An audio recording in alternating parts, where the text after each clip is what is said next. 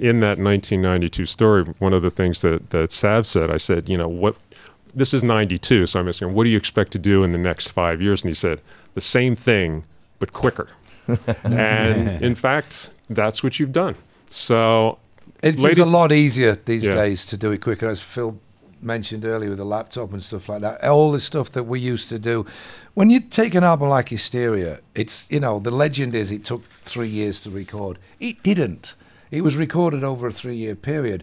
What you got to remember is especially when we were in Whistlewood and we first came across synclaviers and all these Fairlight computers and stuff, and we would say to Mutt Lang, what does that button do? And he'd go, that makes it instantly turn backwards. Whereas before you have to cut the tapes, turn them on, put them on another machine, run them backwards. So if you wanted that backwards echo on Whole Lot of Love that comes before the actual voice, it took hours to do it. You just hit the button and it's instant. So we would do this that's how the middle bit of Rocket came about pretty much.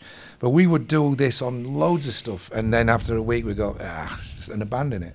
So we spent a lot of time not recording that record by just testing things and trying to do what we thought the Beatles were doing all the way through their hippie period, their psychedelic period, when they were coming up with stuff that nobody had ever done. We wanted to have our shot at doing something like that.